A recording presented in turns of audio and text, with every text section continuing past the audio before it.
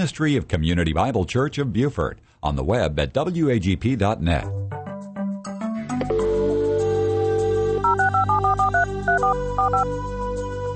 This is the Bible Line, a live radio call-in program with Dr. Carl Broggi. Dr. Broggi is the senior pastor of Community Bible Church of Beaufort, South Carolina. And for the next hour, he's available to answer your questions, providing biblical insight and wisdom for everyday Christian living. Our phone lines are open, and if you have a question, you may call 525-1859 locally, or outside the immediate area, call toll-free 877-924-7980. Now let's join Dr. Carl Broggi. Study and show yourself approved of God as a workman who is not ashamed, accurately dividing the word of truth. We welcome you this hour to the Bible Line. If you are a first-time listener, for the next hour, we will be taking people's questions. If you have a question as you've been studying the Word of God that you want some help with, or maybe an issue you're facing in your church or ministry and you want biblical counsel on, or your personal family life, if we can help, we'll do the best to point you to God's Word. All you need to do is pick up the phone, call us locally at 843-525-1859. 843-525-1859. When you call, you can go on the air live, or you can remain anonymous. A lot of people just email us here directly into the studio, and it will pop up on the screen. And that email address is TBL for the Bible Line, TBL at wagp.net. And we're happy to receive it that way as well. Rick, let's go ahead and we'll get started today. All right, Pastor, we've got a couple of questions left over from last week. It was announced last week that Pope Francis had given priests the right to formally forgive women who have had an abortion during the year of mercy. Can't these women repent directly to God? We know there's forgiveness for all sin that is truly repented. And also, this past week, the Pope said that he is in favor of a path to annulment of a marriage. What gives? Well, annulment is actually nothing really new in Catholicism. They like to use the word annulment versus divorce. They say, well, in an annulment, it wasn't a real marriage. It was just, so to speak, a marriage that God didn't approve, and the church officially says, well, the marriage is annulled. We consider it like it never really happened. But this issue in reference to a woman experiencing forgiveness, again, all forgiveness comes from God. The Pharisees rightly asked of Christ, who can forgive sin except God alone? And that's right, only God can forgive sin. And of course, Jesus was claiming that ability. He said, so that you know the Son of Man has the capability to forgive sins, get up and walk, he said to the paralytic. So only God can forgive sin, and no man has the authority as a mediator between God and man, except Christ Jesus, who's the only mediator, as the God-man. Only God can forgive through Christ. And so the fact that this is the year of mercy, it's kind of silly if you think about it. There's days of mercy, there's hours of mercy, there's minutes of mercy. Whoever will call upon the name of the Lord will be saved. So God can forgive any kind of sin. Jesus, when he spoke to the Pharisees, he said, God can forgive all manner of sin. There's only one unforgivable sin, and that is blasphemy of the Holy Spirit. So, one, I would just say, thank God that Catholics acknowledge that abortion is a sin, and it is an evil, and it is taking an innocent life. And you have to give them credit that their voice was being heard when a lot of evangelicals were sitting on the sideline after Roe v. Wade. It took evangelicals almost, 6 or 7 years to really catch up and to get out there in the forefront where the Catholics had already been. But lay that aside, forgiveness is available to anyone for any kind of sin, year of mercy or not, and that's what the Bible teaches. So, good question. I appreciate it. Let's go to the next one. We have a live caller standing by. Let's go to them now. Thanks for holding. Good morning. You're on the Bible Line. Good morning. How are you? Good. Thanks for calling. How can we be of help today? Hi. My name is Jessica. How you doing, Pastor Broggi? Yeah. Hi, Jessica. My question to you is, Moses wrote the 5 books of the Bible. My question is, who wrote the part that after Moses passed away, him striking a rock and him, dying, who took over writing after he passed away if he wrote all 5. Not saying that I'm saying that he didn't wrote the 5 books of the Bible. My question is, how is that possible when he died? Yeah, no, it's a good question. The Torah, the Pentateuch, Penta being 5, the Torah meaning laws. So Jews speak of the first 5 books as the Torah, and Christ ascribed Mosaic authorship to those 5 books, as do the Jews. They believe that Moses wrote those books. So Jesus could summarize the Old Testament by saying Moses and the prophets, or on another occasion, Moses and the Psalms and the prophets. That's the whole Old Testament. What Jews refer to today as the Tanakh, the Torah, the Nephilim, the prophets, and the wisdom literature, Ketuvim. And so the question really becomes the last chapter in the book of Deuteronomy, because Moses was writing the Torah. He had 40 years in the wilderness to write and record the events that took place.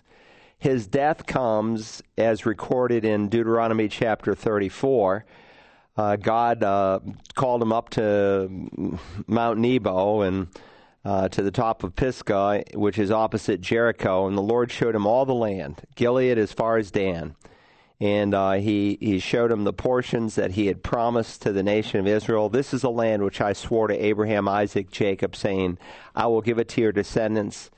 I have let you see it with your eyes, but you shall not go over there. So Moses, the servant of the Lord, died there in the land of Moab, according to the word of the Lord. So he had a chance really to write in the truest sense all the way through Genesis 1:1 to Deuteronomy 33.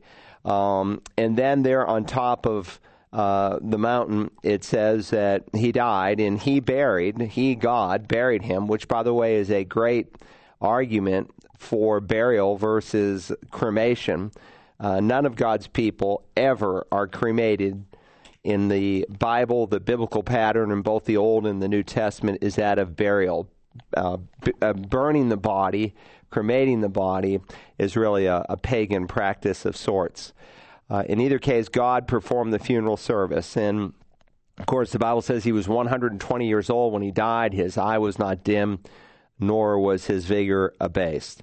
So he either wrote these verses himself from a vision of the future that God gave him. So God prophetically spoke to his heart, just as he, moved him to write all 5 books of the Torah. Or the last few verses were written by by Joshua after the death of Moses. So, of course, what follows is the book of Joshua, and that's in chronological order. So the mantle is passed by God's divine sovereign plan from Moses to Joshua. And Joshua, of course, writes the book of Joshua. He could have very easily, by direct revelation from God, also have written the final verses of the book of Deuteronomy. So the only question that we really have is the last chapter, which is 12 verses long. And there's one of 2 possibilities. Either Moses wrote it, again by a divine vision, or Joshua wrote it. If I had to choose one, I would say the former, that Moses wrote it by divine vision. Why that, Pastor? Because, Mosaic authorship is ascribed to the entire Torah by Christ. But it wouldn't be wrong to hold the position that Joshua could have written those. But because, 99.99999% of it is still written by Moses, it would be proper to attribute the whole Torah to Moses. Anyway, great question. Let's go to the next one. 525-1859, toll free 877-924-7980, or email us at tbl@wagp.net. Our next caller dictated their question. They'd like to know, when elders pray over a sick person, is it scriptural to pray in tongues? Well, there's only one case in the New Testament of the elders of the church praying over someone who is sick, and it's found in the book of James chapter 5. It says, is anyone among you suffering? Let him pray. Is anyone cheerful? Let him sing praises. Is anyone among you sick? Let him call for the elders of the church and let them pray over him, anointing him with oil in the name of the Lord, and the prayer offered in faith will restore the one who is sick, and the Lord will raise him up. And if and it's a conditional statement in Greek, meaning if he has committed sins, they will be forgiven him. It appears that the purpose of the elders specifically anointing this man with oil, setting him apart, there's no medical cure that comes through the anointing of the oil, but the elders laying hands on him, so to speak, and anointing him with oil is a picture of this man being, or this woman, any person is generic, this person being restored into the fellowship of the church. In other words, there is some sickness that comes on an individual's life because they are under God's divine discipline. They are put out of the church, and they have come under the discipline of the Lord, or they are just living in open sin, as in 1 Corinthians 11:30. And for this reason, some of you are weak, some of you are sick, and some of you have even died, Paul says. So when a person recognizes, hey, this is God's divine discipline on me, because those whom the Lord loves, he disciplines. It's not an expression of hate, it's really an expression of love. Because God so deeply cares for us, he does what's necessary to get our attention, and the most common expression of discipline is in the physical realm. That's not to mean that we go around as judges and say, oh, you got a little sore throat, Pastor? What's going on in your life? We can't judge people. God alone knows the cause of sickness, and there are many other causes given in the Bible. Sometimes just because we live in a fallen world, people get sick. Or sometimes, people are digging their own grave with a spoon. They have heart problems because they never choose to exercise, or they eat French fries, for lunch and bacon for breakfast, and, just a terrible diet, 90% of the time. So there are many causes for sickness, but one cause indeed is that which is from the hand of God. So to get back to the specificity of your question in reference to praying in tongues, that has nothing to do with a healing and the elders of the church seeking for healing. And, of course, anyone, we're all believer priests, but the reason the elders are called, no doubt, in this text is because this person is under divine discipline, and that's why he says if he has committed sins. And it's a first-class conditional statement, much like when Satan says, if you are the Son of God, turn these stones into bread. He's not questioning that he's the Son of God. He knows that he is. It's one way in which they highlighted a truth. They underlined it in red. They pounded the pulpit was the way you formed a question. And the first-class conditional statement is something that is assumed to be true. And we use those kinds of rhetorical questions and statements sometimes in English as well for emphasis.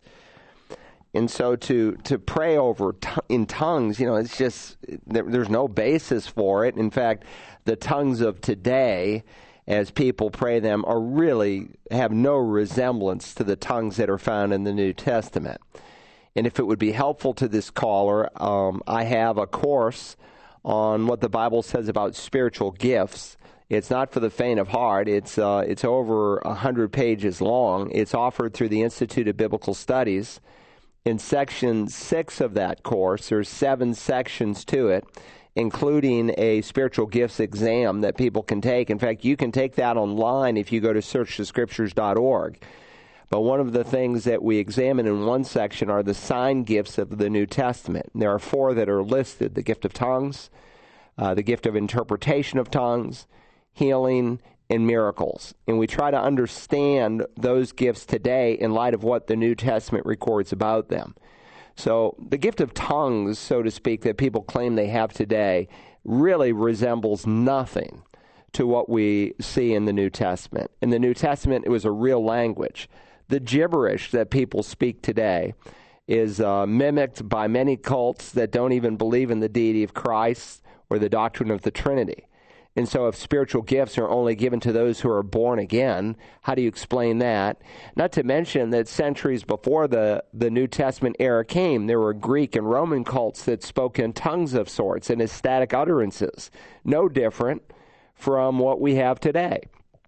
If, for the sake of argument, the gift of tongues is really being given today, then, if Rick had that gift and I had the gift of interpretation, then I ought to be able to hear his tongue and interpret it. And then you could find anyone else with the gift of interpretation. We could record Rick's tongue and they ought to be able to give the same interpretation.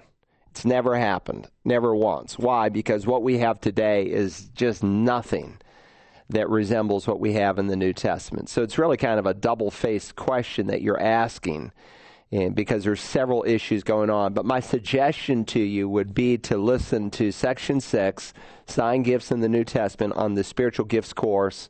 You could take the whole course, or you could call Search the Scriptures, go to the website, and order that. So anyway, I hope that helps. Let's go to the next question. We've got a live caller standing by. Thanks for holding. Good morning. You're on the Bible Line. Good morning, Pastor. Good morning. Thanks for calling. Sure. Pastor, I wanted some help from you. I'm considering some events in the Apostle Paul's life where clearly there's doors that God opens for him to walk through, some opportunities, and then other instances where it seems like God closed some doors. And the letter in I think it's Revelation 3, where Jesus says, "I'm the one who opens the door and no one closes. I close the door and no one opens." I'd like to get some help from you in understanding how we can know when God has opened a door of opportunity. And on the flip side, even though some doors may look great and wonderful, that actually it's not something that God is opening to us. How do we discern that? That's a great question. Let me start with some general principles. First of all, the will of God never, ever, ever contradicts the Word of God. That's something you can stand on. So a lady said to me one day, well, God's leading me to divorce my husband because he wants me to marry this man. That's not an open door from God. He's not saying close this marriage off and go start a new one. Why? Because I, the God of Israel, hates divorce. So the Word of God never contradicts the will of God. The will of God never contradicts the Word of God. A woman says, well, God's opened a door for me to be a pastor of a church. No, he hasn't. You've misunderstood that. Why? Because God doesn't call women to be pastors, just men. Men and women are equal, but the Bible teaches the complementarianism of the sexes. While we are equal in our stature and our salvation and our worth before God, we don't all play the same roles. Just like in a family, there are parents. They don't play the same roles that the children do. The husband doesn't play the same role the wife does. And in the church, the office of elder is restricted to men. God calls men to be pastors. Why? Because he has a different ministry for women. There are some things only men can do in the church and some things only women can do in the church. So much of the open and closed door mindset just starts with knowing the Word of God. We are meditating on God's Word day and night, and he'll use his Word more than anything else. Now, to give you a specific example, Paul in Acts 16, the second missionary journey commences. And it says, they passed through the Phrygian and Galatian region, having been forbidden by the Holy Spirit to speak the word in Asia. And when they had come to Mysia, they were trying to go into Bithynia, and the Spirit of Jesus did not permit them. And passing by Mysia, they came down to Troas. So they're going across Europe there, and they're expecting to have some, going across Asia, and they're expecting to have some opportunities. They want to go north, they can't. They want to go south, they can't. God just closes the door. How did he do that? Whether, it's very possible he just spoke directly to their heart, and said, don't go there.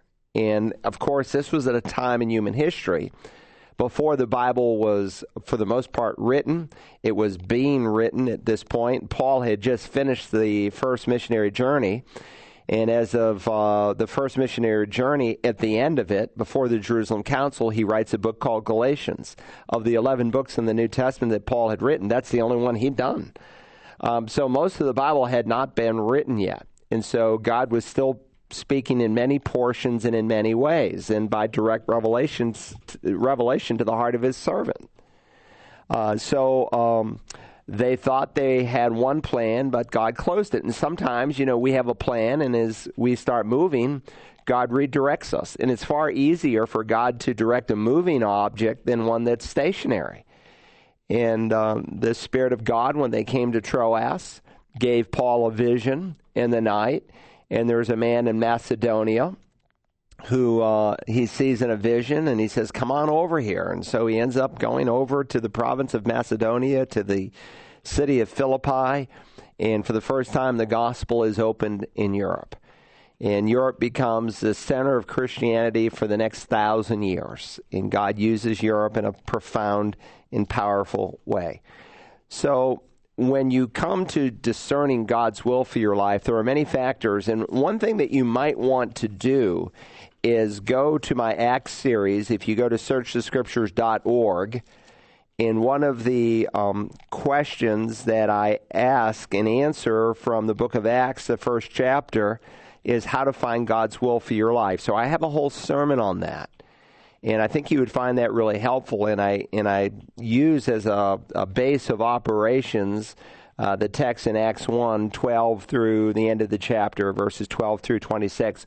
But then I look at corollary principles in the Bible.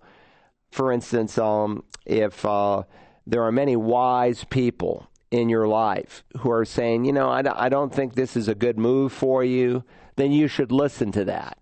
That's not always a definitive answer, but it's certainly a major answer. Paul, at one point wanted to go to Jerusalem, and there was a prophet Agabus, and he said, this is what's going to happen to you when you get there. They're going to bind you with this belt, and all the people assumed, well, since this was a man of God and he was a prophet, that God didn't want him to go because it was just going to mean trouble for him. But God wanted him to go, and all the people begged him, don't go. And Paul says, I'm going. Why? Because he had a definitive word from God. Jesus appeared to him, and he said, you're going to Jerusalem, and you're going to represent me. So Paul knew it didn't matter what kind of persecution I was going to face. God wanted me to go. I had a specific word from God. Now, again, the place for us to do that is the Bible. And this is why we need to be immersing our mind in the Word of God. But again, if there's a lot of wise people in your life, and the Scripture repeats in Proverbs 3 times that there's, great wisdom in a multitude of counselors, and if all those counselors are dictating to you otherwise, you should take that into consideration. Paul says in Colossians, of course, it's in a plural form, but I think you could take the principle and you could certainly apply it to the individual. But he says in the book of Colossians, let the peace of Christ rule in your heart. And the word there for rule is actually the Greek word that comes directly into English as umpire. So the umpire has kind of the deciding call. And of course, he's speaking to the church at large when he makes this, in terms of the spirit of the church and their sense of God's direction. But let the peace of God rule in your heart. And so sometimes you have a decision to make, and there's just such a check in your spirit and so much trouble, and you can't put your finger on it, but you just don't feel the freedom to move forward. Or the opposite is true. You do feel the freedom to go forward, and you know, of course, that it doesn't contradict the Word of God in any specific way, then you either go forward or you don't. So you let the peace of God rule in your heart. So I go through a number of principles. If you will listen to that sermon from Acts 1, go to the book of Acts, click on that at searchthescriptures.org. I don't know, I preached maybe 50 sermons on Acts, and click on the one in the second half of Acts 1, and I think that will be of great help to you. I appreciate that question. Let's go to the next one, Rick. All right. Our next caller says that she has heard people in different denominations and religions who say that we dishonor God the Father and God the Son by not calling them certain names. For example, Yeshua for Jesus. Is this true? No, it's not true. There are different names for God. Take different names for the Father. There's Adonai, there's Elohim, there's Yahweh. Which one do you call him by? Well, God himself used different names for himself. If you go to certain Arab countries of the world where there are born-again Arabs, and they often refer to God as Allah. Oh, wow, you don't mean that, do you? Yeah, I do. Is that wrong? No, because they're Allah, the Allah of the Bible. The word in a number of languages for God is Allah. But the Allah of the Bible is different from the Allah of the Quran. So they're not worshiping the same God, though they may use the same name. The word Jesus, Yeshua, in Greek, it would come through in English as Joshua, or Isus in Greek. So you've got Yeshua in Hebrew, and Isus in Greek. Which is right? Well, it depends whether you speak Greek or Hebrew. And so it comes into a number of different languages in different ways. And so what we're really doing when we say, we can only use the Hebrew word for Jesus, Yeshua, then what do you do with all the times in the New Testament when his name is translated in Greek? They didn't translate the Hebrew. They translated the Greek word. Why? Because that was the receptive tongue of the readers. In Greek, of course, in God's providence, had become the language of the empire, and in the perfect timing of God, the cross was, took place. Jesus died in the fullness of time, the Bible says, when there was the Roman peace, the Pax Romanus, there was a Roman road system, and there was a universal language. And God in his providence allowed the gospel to spread through that setting that he himself had orchestrated. But again, you would have to say that the writers of the Bible are wrong to come to that conclusion, because the writers of the New Testament never once ever referred to Jesus as Yeshua, but they used the Greek word. And so all a language does is it asks what word in our language best represents that Greek, that Hebrew, that Aramaic word, so that we can communicate what God is saying. There are a couple of universal words in the Bible. For instance, hallelujah. That's in every language of the world, which means, of course, it's a Hebrew word that means praise the Lord. But that comes through in every language, though technically in Hebrew it's hallelujah. There's an aspiration at the beginning, an H. It comes through in English, and in Greek it's alleluia. There's no H, so to speak, but still it's kind of a universal word wherever you go in the world, whether it's India or China or Russia or Spain. It's alleluia. Which means praise the Lord. So, good question. Appreciate it. Sometimes people get stuck on these little side issues that are meaningless, and you picked up on that, so I'm glad you asked the question today. We've got another live caller standing by. Let's go to them now. Thanks for holding. Good morning. You're on the Bible line. Hello. I have a question about witnessing to someone with a cultural Islamic background.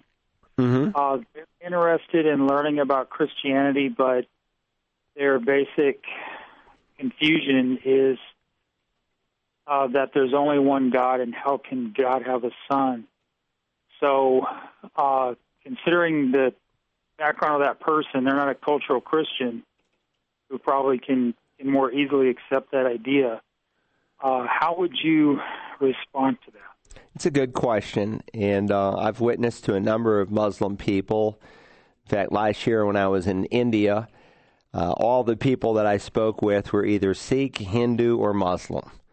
In fact, I met people that had never even heard the name of Jesus, which, by the way, if those who are listening are interested, tomorrow night, Wednesday, I will be addressing the subject, what about those people who've never even heard the gospel? How does God deal with them? Someone who's never even heard the name of Jesus. The question that is sometimes asked by unbelievers to Christians, sometimes out of a sincere heart, sometimes simply as a smokescreen because they want an excuse not to believe, is this: how can God, if he's really loving and kind, send someone to hell for having never believed in a Savior of whom he's never heard? That's an important question that Christians need to know how to answer. So tomorrow night, Community Bible Church, I invite you out for that. But to get specific with your question, you're reaching someone with a different worldview. And by the way, the thought of God being one, but not acknowledging his triunity, is not unique to, say, a Muslim. There are many religions of the world that affirm that. We don't believe, of course, in three gods. We believe in one God. So we affirm the oneness of God, but we affirm also the triunity of his person, that there is only one God who exists in three co-equal, co-eternal persons. So when you are dealing with someone from the Islamic faith, or that matter, any faith, it comes down to, when you take all the air out of the balloon, it comes down to an issue of authority. Has God spoken in an authoritative way? If he has, if there's a book that God has written, then I have a plumb line in which I can go and take any idea that I have and put it into the mirror of the Bible. And there's only one book that God wrote on planet Earth, and that's the Bible. There are characteristics that the Bible has that the Quran does not have, that the Book of Mormon does not have, that the Upanishads, that the Hindu Jews do not have.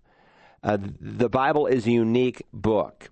I wrote a little book. You can get it on Amazon. It's also in Answers in Genesis, one of their apologetic volumes, and it's How to Prove the Bible is True.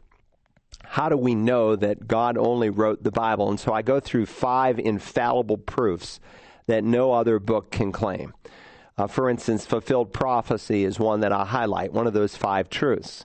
The Quran has no fulfilled prophecy. The Book of Mormon has no fulfilled prophecy. Why? Because God alone knows the future.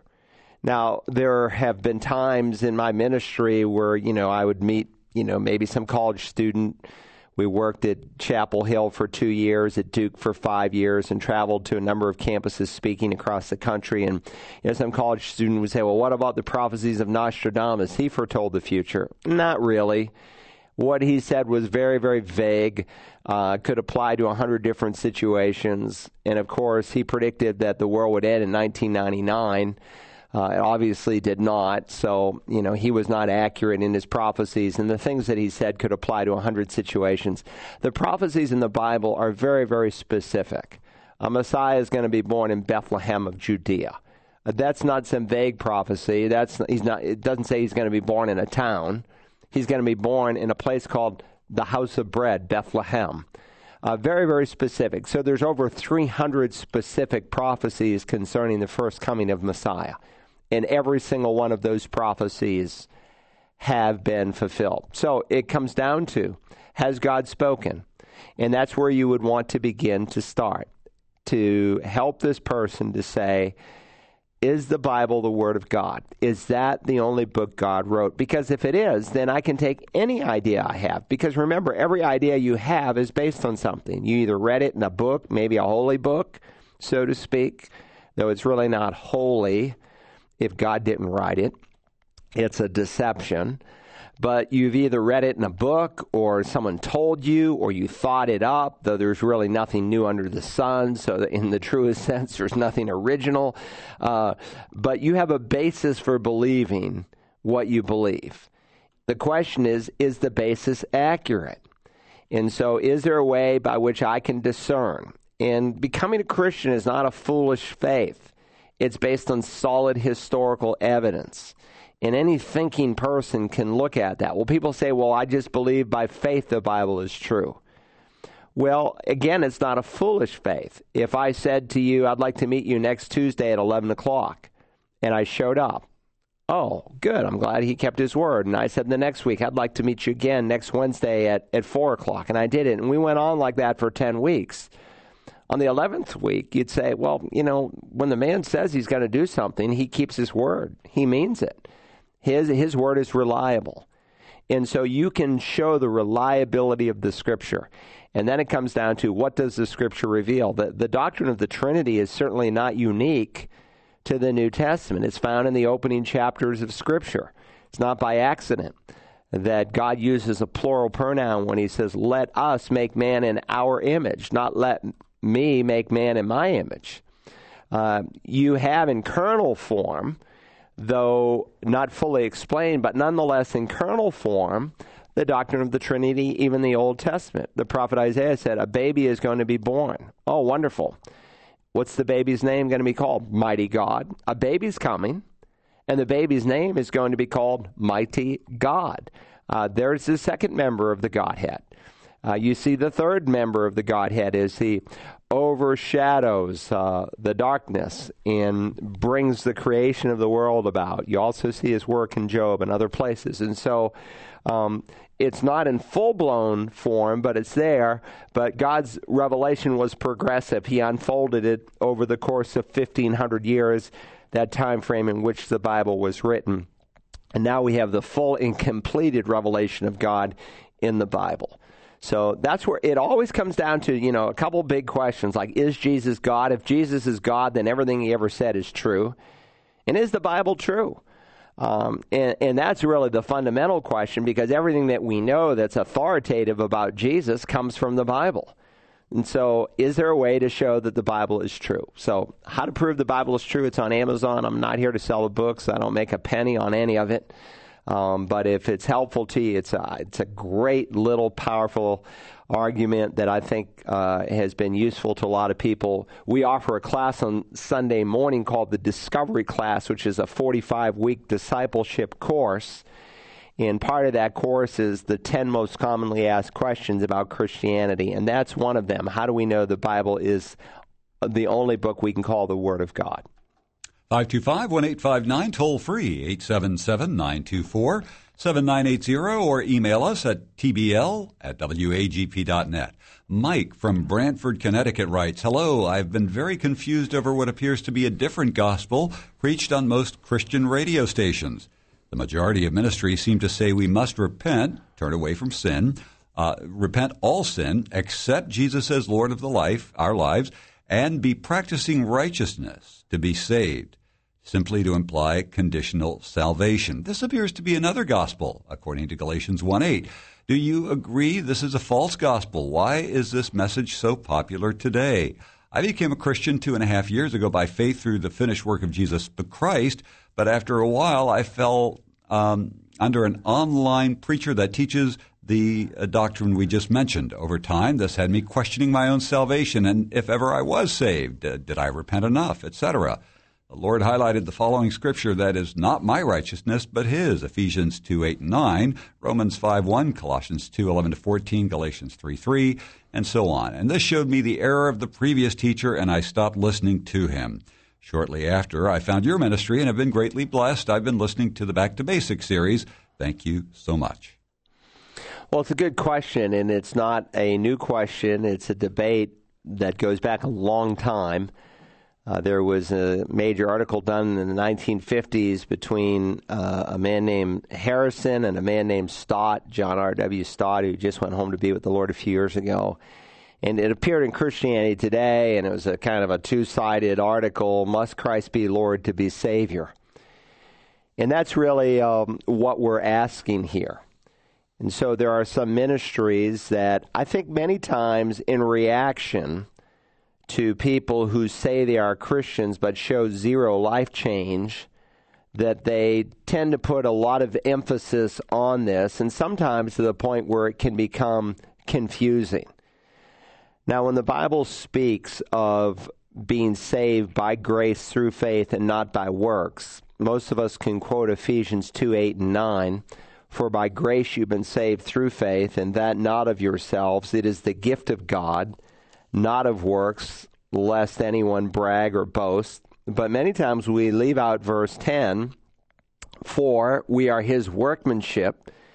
The word here for workmanship is poema in Greek. We get our word poetry. You could paraphrase it, we are His poetry, created in Christ Jesus for good works, or to do good works, or unto good works, as the King James renders it. So we're not saved by works, but we're saved for good works, which God prepared beforehand that we should walk in them. And so God is very clear that works do not save, but works are a definite fruit of salvation. And I think there was several decades in the church, especially in the American church, where people said they were born again, but there was no life change. And I think a part of that was the way the gospel was presented. The gospel was presented in metaphors. Oh, you want to become a Christian? Just invite Jesus into your heart. Well, that's interesting. Where does it say that in the Bible? The closest thing you'll find is Revelation 3:20, where Jesus said, "Behold, I stand at the door and knock. If anyone hears my voice and opens the door, I'll come into him and dine with him and he with me." He's actually not speaking of salvation. He's speaking in that verse about fellowship. He's speaking about intimacy with a church that was out of fellowship. And the Bible, of course, makes a distinction between our relationship with God, something that is eternal, and our fellowship with God, which is a moment-by-moment kind of thing. And so the gospel was preached in a lot of ways in metaphor with no content. And so people made, quote-unquote, decisions, but their lives didn't change because they didn't really believe. And the reason they didn't believe sometimes was for the simple reason that they were not given the gospel.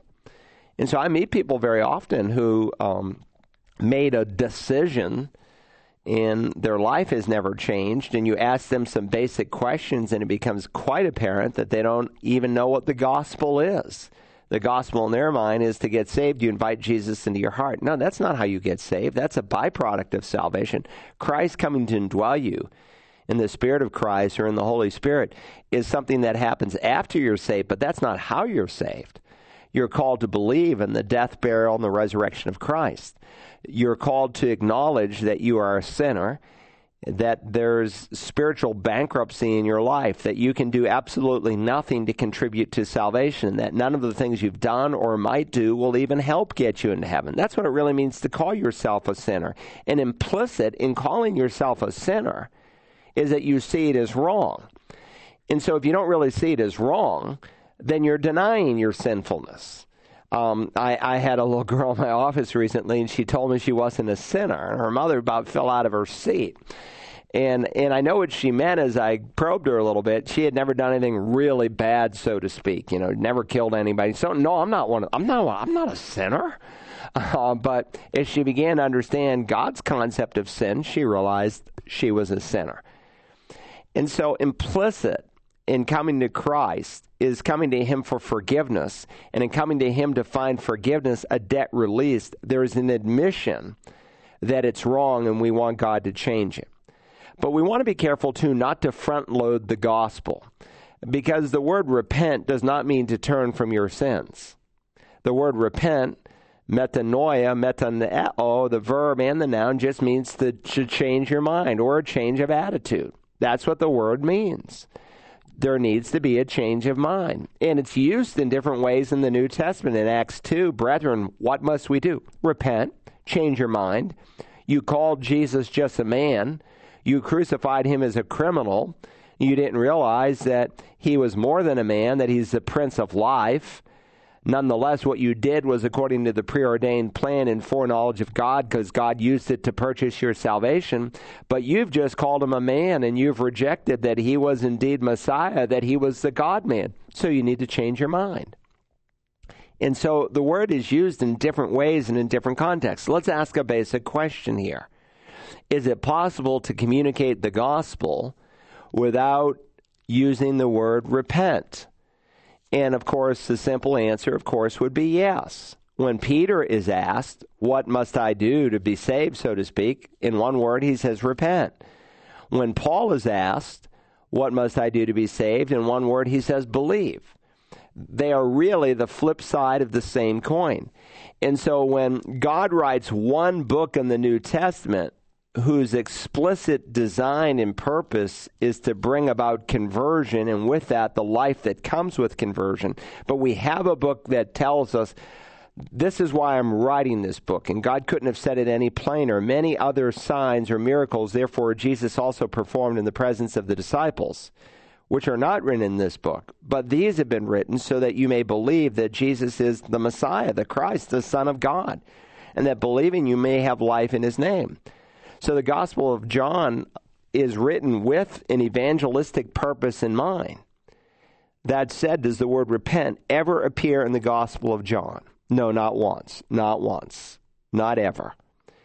And yet, this book is written to show us how we can be saved? Absolutely. So if you truly believe you've repented, you've changed your mind about your sin, that it's evil, it's wrong, it needs to be forgiven and changed, that you've changed your mind about Christ, who he is, about yourself, that you can't save, there's a change of mind that has transpired. concerning sin, self, and the Savior. It always happens. The problem with some of these ministries, and again, it's a kind of a knee-jerk reaction, because they are just so frustrated, and I understand their frustration. God's not frustrated because God said this is going to happen. It's really not new, though it's become prominent in the last 40 years in the American church. It's not new because Jesus said at the end of the time, many will say to me on that day, Lord, Lord, when you use the person's name twice, Mary, Mary, Martha, Martha, you are saying to claim that you knew them in a personal way. We knew you, Lord. In fact, we preached in your name. We did miracles in your name and cast out demons in your name. And Christ never discredits that they did those things. But nonetheless, he will say, I never knew you. Depart from me. He never knew them. They never had a relationship with him. They are eternally lost. And Jesus said that will be the state not of a few people, but many. And so he warns, wide is the gate, broad is the road that leads to destruction. Many are those that are on it. Narrow is the gate. Small is the road that leads to life. Straight is the road, you could render it. And few are those who find it. Sounds like out of the professing church, we have more going down than we have going up. So it's not a new thing. And again, when you deal with some of these Bible teachers who, again, I think out of frustration, put this emphasis on repentance. You've asked the question here in your question, well, how much do I have to repent? Well, you could ask that question, how much does Christ have to be Lord to be Lord? Jesus has to be Lord and salvation. Well, how much, Lord? Well, there are hundreds of exhortations and commands and prohibitions in the New Testament given to save people, because there's an unfolding of the Lordship of Christ that takes place in our life after we're born again.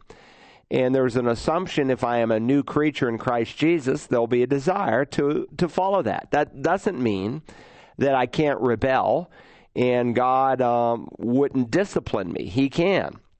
But again, if genuine faith has taken place, there's an assumption that I'm walking on the new straight and narrow, that there's a new desire to follow after the things of Christ because I have a regenerated heart.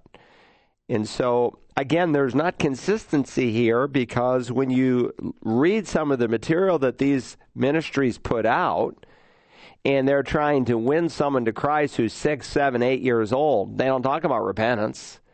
They don't talk about lordship salvation. Oh, question, does God have one gospel for adults and a different gospel for children? No, he does not. There's one message of salvation that a child can understand that an adult needs to understand. So we need to be careful not to muddy the grace of God with a works righteousness, that I need to clean up my act to come to Christ. Actually, you can't, because the one who sins is a slave to sin. But you come to Christ so that he can clean up your act. And there's a big difference between those two positions.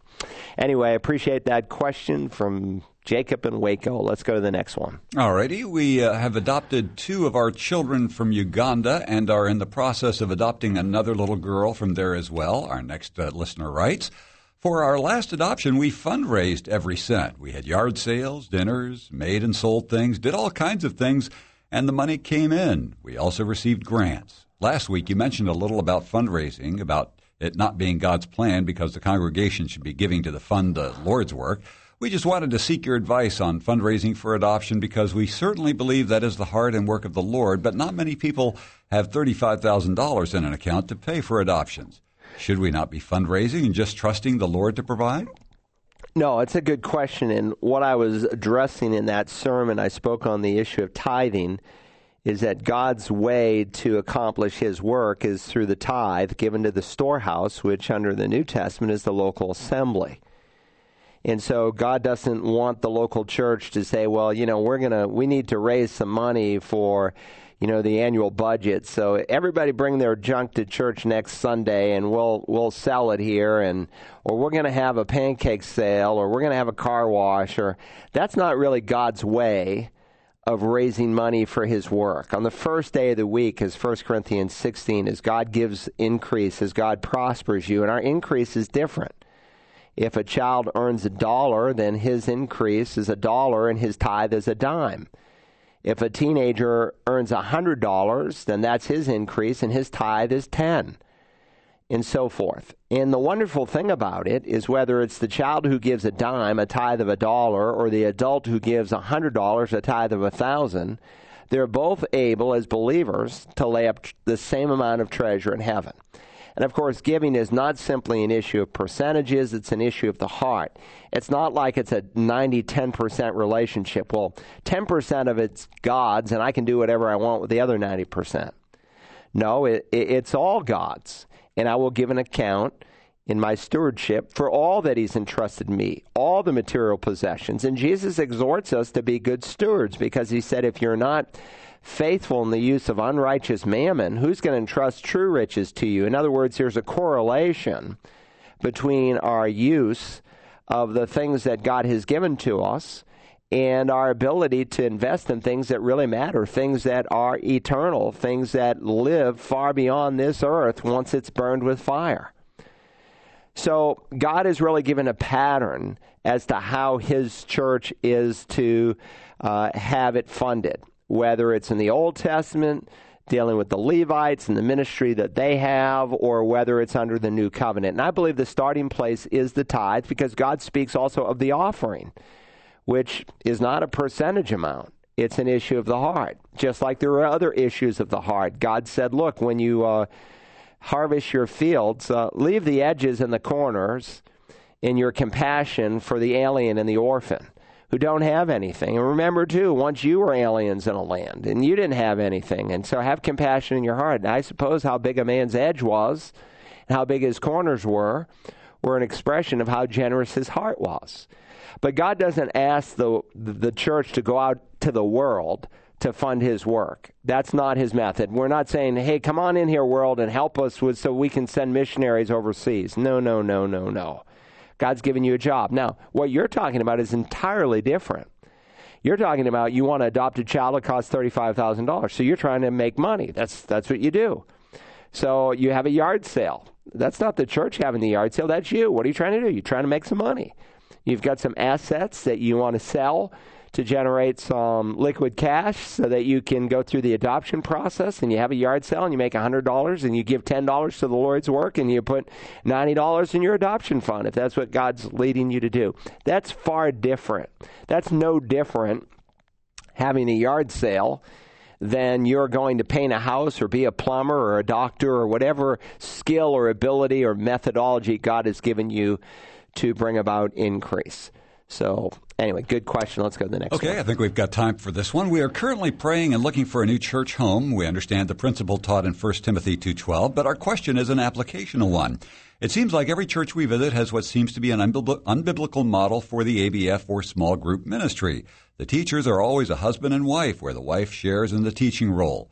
It's frustrating to see this when we're trying to desperately honor God and His Word.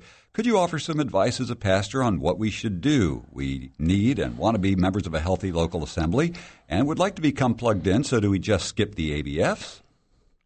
Well, again, make sure that you've really explored it well, that you've visited a number of churches. You may go to one or two and you find that they indeed have women teaching over men, a couple where he takes half the class, she takes the other half, and she's teaching on the same level that he is, which is clearly a violation of Scripture.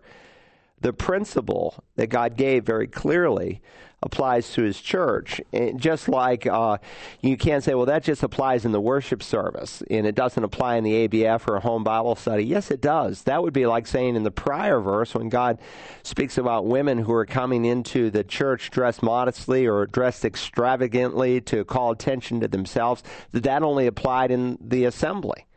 No, it's just as wrong for a woman to go to Walmart today and in modest clothing as it would be to come to the church service tomorrow night.